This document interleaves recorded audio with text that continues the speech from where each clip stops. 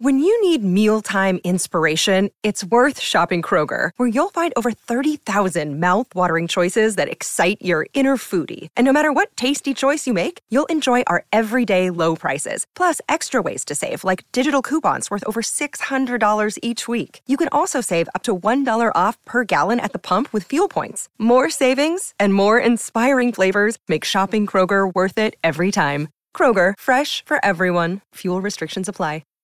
The voice of Husker Nation is on the air. This is Hail Varsity Radio.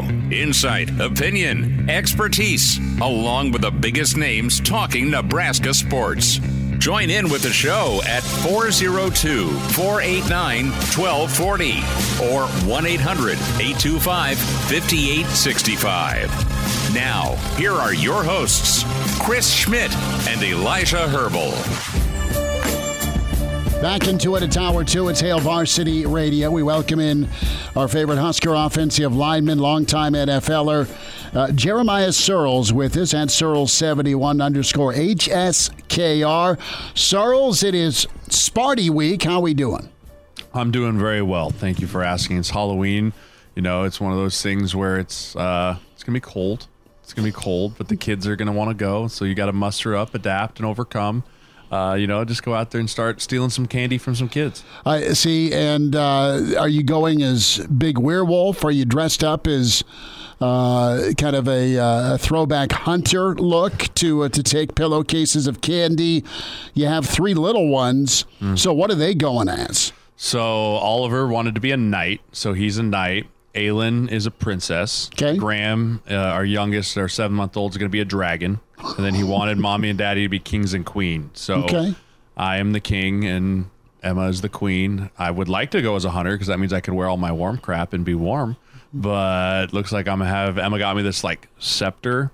But as she handed it to me, she goes, man, it looks a lot bigger when normal people are handing it. So I have a little baby, tiny, like 2-foot scepter that I get to carry around tonight. Well, tell me about the king outfit aside from the scepter. Is it a Game of Thrones-esque? Yeah, is it fairy tale-esque? What type of king are we talking? It's a great question. Haven't seen it yet. Emma ordered it, and she'll pin it on me when it's time to leave. I guess that's none of your business, huh? Yeah, none of your business. So I would think, based on the fandom level of Game of Thrones, Sirles, I mean, what Game of Thrones character would you go as? The Mountain. Okay. Oh, nice. Yeah. I mean, you couldn't have set me up for you. I mean, just to be able to pop somebody's eyeballs out.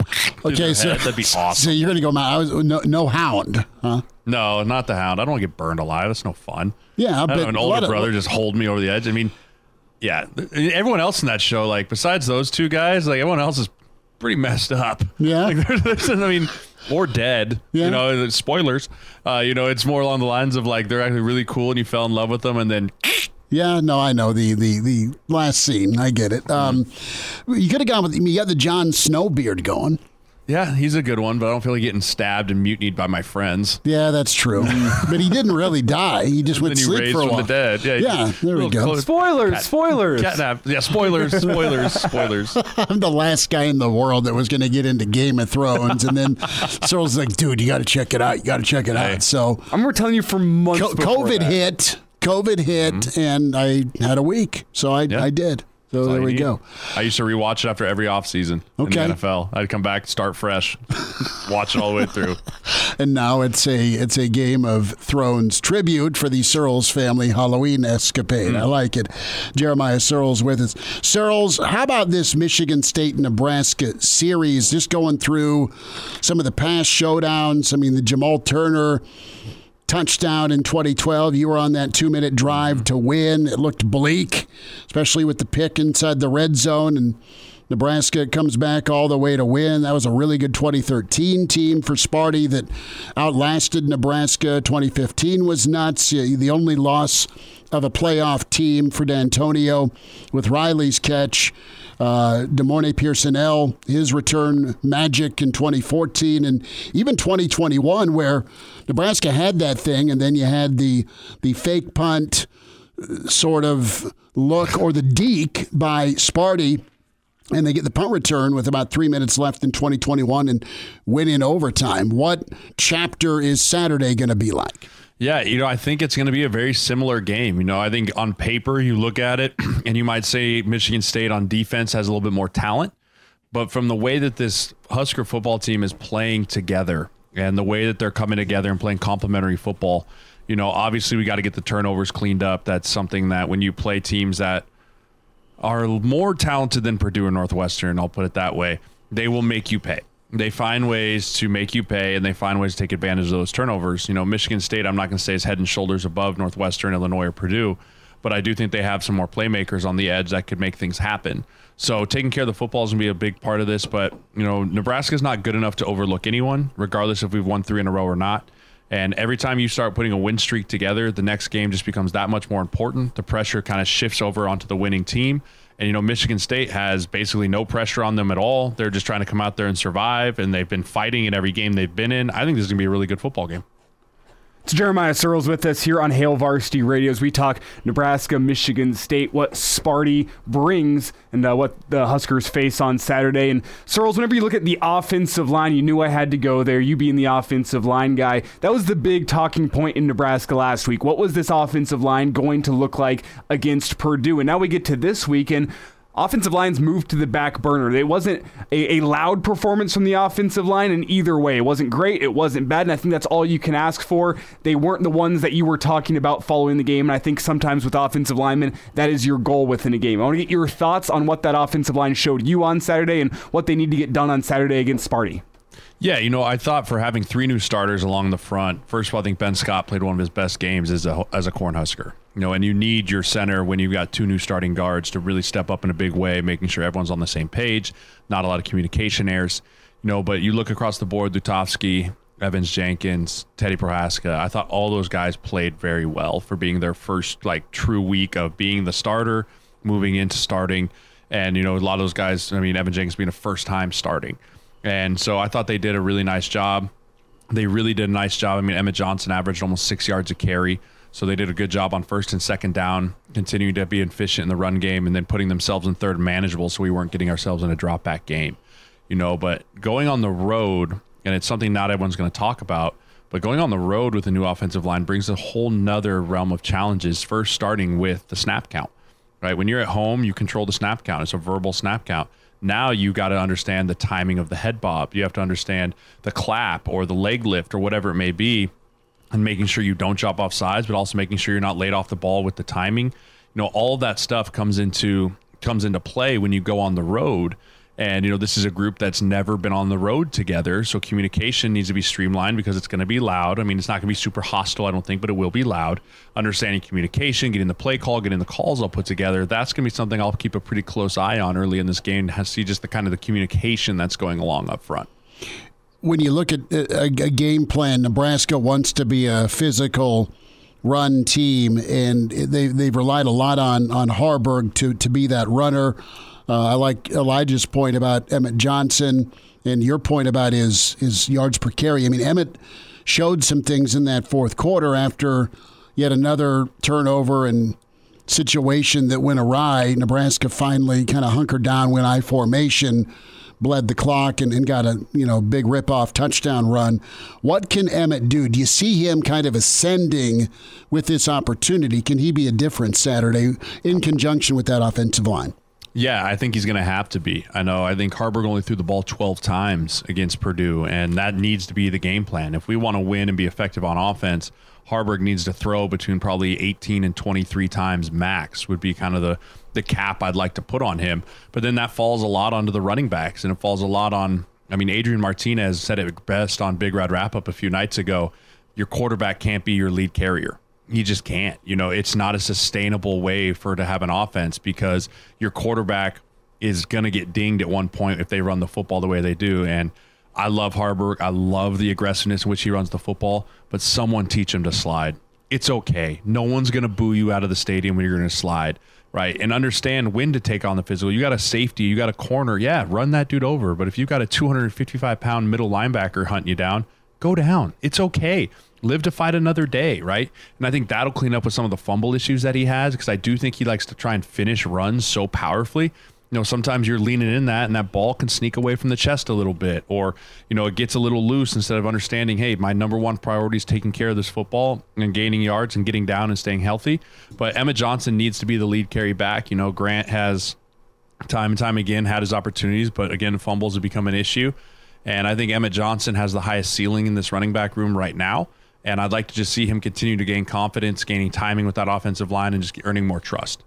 So as you talk about Heinrich Harburg getting down, and I want to get your thoughts. Josh Allen's a guy you played with, you watch a lot. Whenever he's got a linebacker bearing down on him, you ever seen him do that weird hurdle thing that he does where he kind of hops in the air? Is that something Heinrich Harburg should put in the bag?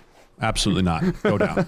No, that's asking for trouble. And Josh has gotten caught a few times this year trying to do it and getting lifted up in the air, and you can hear all of collective Bills Mafia go, right? I mean, and I think that's somewhat similar now when Harburg's running the football too, is, he's, and then when he ran in the fourth quarter and he had two hands on, he looked like a peewee football player because he's like, I will not fumble, and he wasn't even moving his arms. It's like, okay, we need to find the happy median here. But I think a lot of that can just get taken care of not taking unnecessary shots when you don't have to.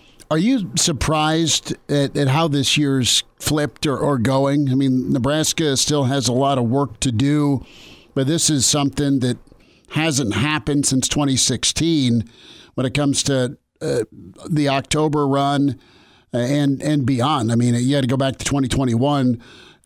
They've not beaten the best teams, but they've beaten teams that they haven't beaten in a while. So are you surprised that Nebraska has been able to turn a bit of a corner and overcome some things that may have beaten them in the past? Yeah, a lot of that I think goes to just not making some bonehead mistakes. Thinking back to some of the games we lost under the Scott Frost era, the face masks and the 15-yard penalties and some of those things that would rear their ugly heads in the fourth quarter especially. We haven't seen those. Now, we've still seen the turnovers, but the biggest difference is Tony White and Tony White's ability to have this defense not allow a team like Northwestern, when we turn the ball over 3 times in the first quarter, to not be up 21-0, right? And that has been the issue with Nebraska in the past, is we've had the turnover issues, but then the other teams have capitalized on that, and we found ourselves in a hole. And especially with this offense, we're not built to come back 2 scores, right? That's not what this team is built. This team's built to keep it within 1 score, keep it close, and then grind it out in the fourth quarter with some physical run plays. And, I think a lot of that is just people understanding situational football, Coach Rule coaching situational football, not allowing things like that to go on in the practice field, not allowing those type of things. And I think the team's really buying into that type of stuff. Jeremiah Sirles with us here on Hail Varsity Radio.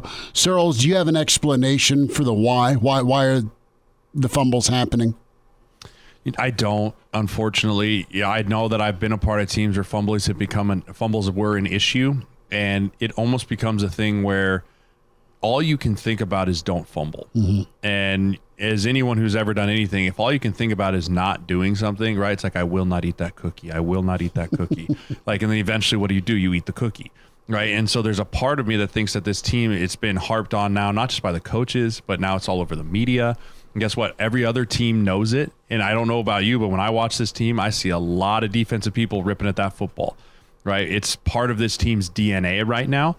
And that is something where if you're a defensive coach and you're playing the Huskers, the first thing you say when you come in on Monday and Tuesday is you put up that turnover differential and you say, boys, this team gives up the football, go for it, right? So I think it's a combination of all those things of hyper aware of it on our side, other teams also being aware of it, and so putting more of a point of emphasis on it, and then just kind of collectively the ball's not bouncing our way and we're not taking care of it. See, Sirles, with that hyper fixation, if you will, it's funny because every single day I get on the radio and I say, I will not cuss on the radio. I will not cuss on the radio. And I still haven't cussed on the radio. So maybe I'm just the outlier here, the exception. Sometimes it does work. It's kind of like a fumble. But if I walked in there and I punched you in the teeth, would you cuss on the radio? Oh, yeah. Yeah. See, and so that's the part of it. You can think all you want about not doing something, but when there becomes an external factor that then becomes involved that is no longer within your control, sometimes it now becomes, I cussed on the radio because Sirles has my arm in a pinhole. See, that's a great point. That's what I didn't think of. And you may cuss, we just may not understand it. Right, if he punches you in the face, I mean, could have you might be eating out of a straw, but for a little bit. Sirles, I like that. I mean, the old threat and violence, a little Wookiee type treatment because there. Also, before you move on, think about it. When I threatened that I would come in there and punch you in the face, what happened? A little tense, a little shiver, little thought. So then like that's the same thing with running the football, right? You run the football and you're thinking, don't fumble, don't fumble, don't fumble, and then it's like, oh man, I got to go take this hit. And then you kind of forget all of a sudden about not fumbling. And so you think about taking the hit, and then the ball security comes, and that other team's thinking, rip the ball out, and then the ball pops out, right? That's kind of how it all starts to swirl and snowball on you. Now, with the experience you had, because your teams sometimes put the ball on the ground. Oh, yeah. And you had good defenses that responded, but they couldn't do it every time. Was it extra chippy? Were they pissed at you in practice? Did you ever scream at a teammate, or was there a concerted effort to friendly remind that guy, quit fumbling the football, or is it just a stupid question? Not during the game. I think it's never a good time to come after someone for fumbling during a game, because emotions are high, blood is boiling, right? You're going to say things you regret. Mm-hmm. But there definitely was times where behind closed doors, Monday, Tuesday during the week, you come into a meeting room, and as a leader of the team, you sit them down and go like, hey, I don't need to say this, but I'm going to, this is unacceptable. Right. And Coach Bo has had a saying, ball security is job security. And Coach Rule has sat by that fact very well. Like, people fumble, we don't see them very often again for a while, right? They get to earn the right to come back and carry the football. Carrying the football is a privilege, right? It's a privilege to carry the football. You hold the hopes and the dreams of the entire team in that ball in your hands. And if you fumble the ball, you're screwing your brothers. You're screwing your other guys out there, and you will be held accountable for it. And I think that's the path that it takes. That's the path that's always been on all the teams that I've been on. But, if it gets to a point where when we fumble as much as we have been, sometimes emotions do run high, and people will say things on the sideline, and it can get a little ugly. Sirles, last thought here, a podcast exclusive question for you. With Nebraska being in a 4-way tie for first in the Big Ten West, how do you put that out of your mind as you go out there and step in between the white lines? Is that something you want to be thinking about throughout the week? Is that something you don't want to think about at all? What is the balance there? Yeah, that goes back kind of to the point I had earlier about how every win becomes that much more important. And, it's not one of those things that you can just put out of your mind. It's there. But it's okay if it's a goal. Now, if it's pressure, that's where it can start to unravel you a little bit. But if you set out with a goal of, hey, I'm going 1-0 this week in order to give myself an opportunity to put ourselves in a position to win the West, that's a goal. But if you're going out there going, man, if we don't win this, then we're out of West contention. We have to win this game or else it's all over. That becomes pressure, and that can create anxiety, and that can start to unravel you a little bit as a player. And that comes down to the coaches understanding how to say that in the right way, how to leaders on that team. But it also comes back to this football team specifically learning how to handle winning.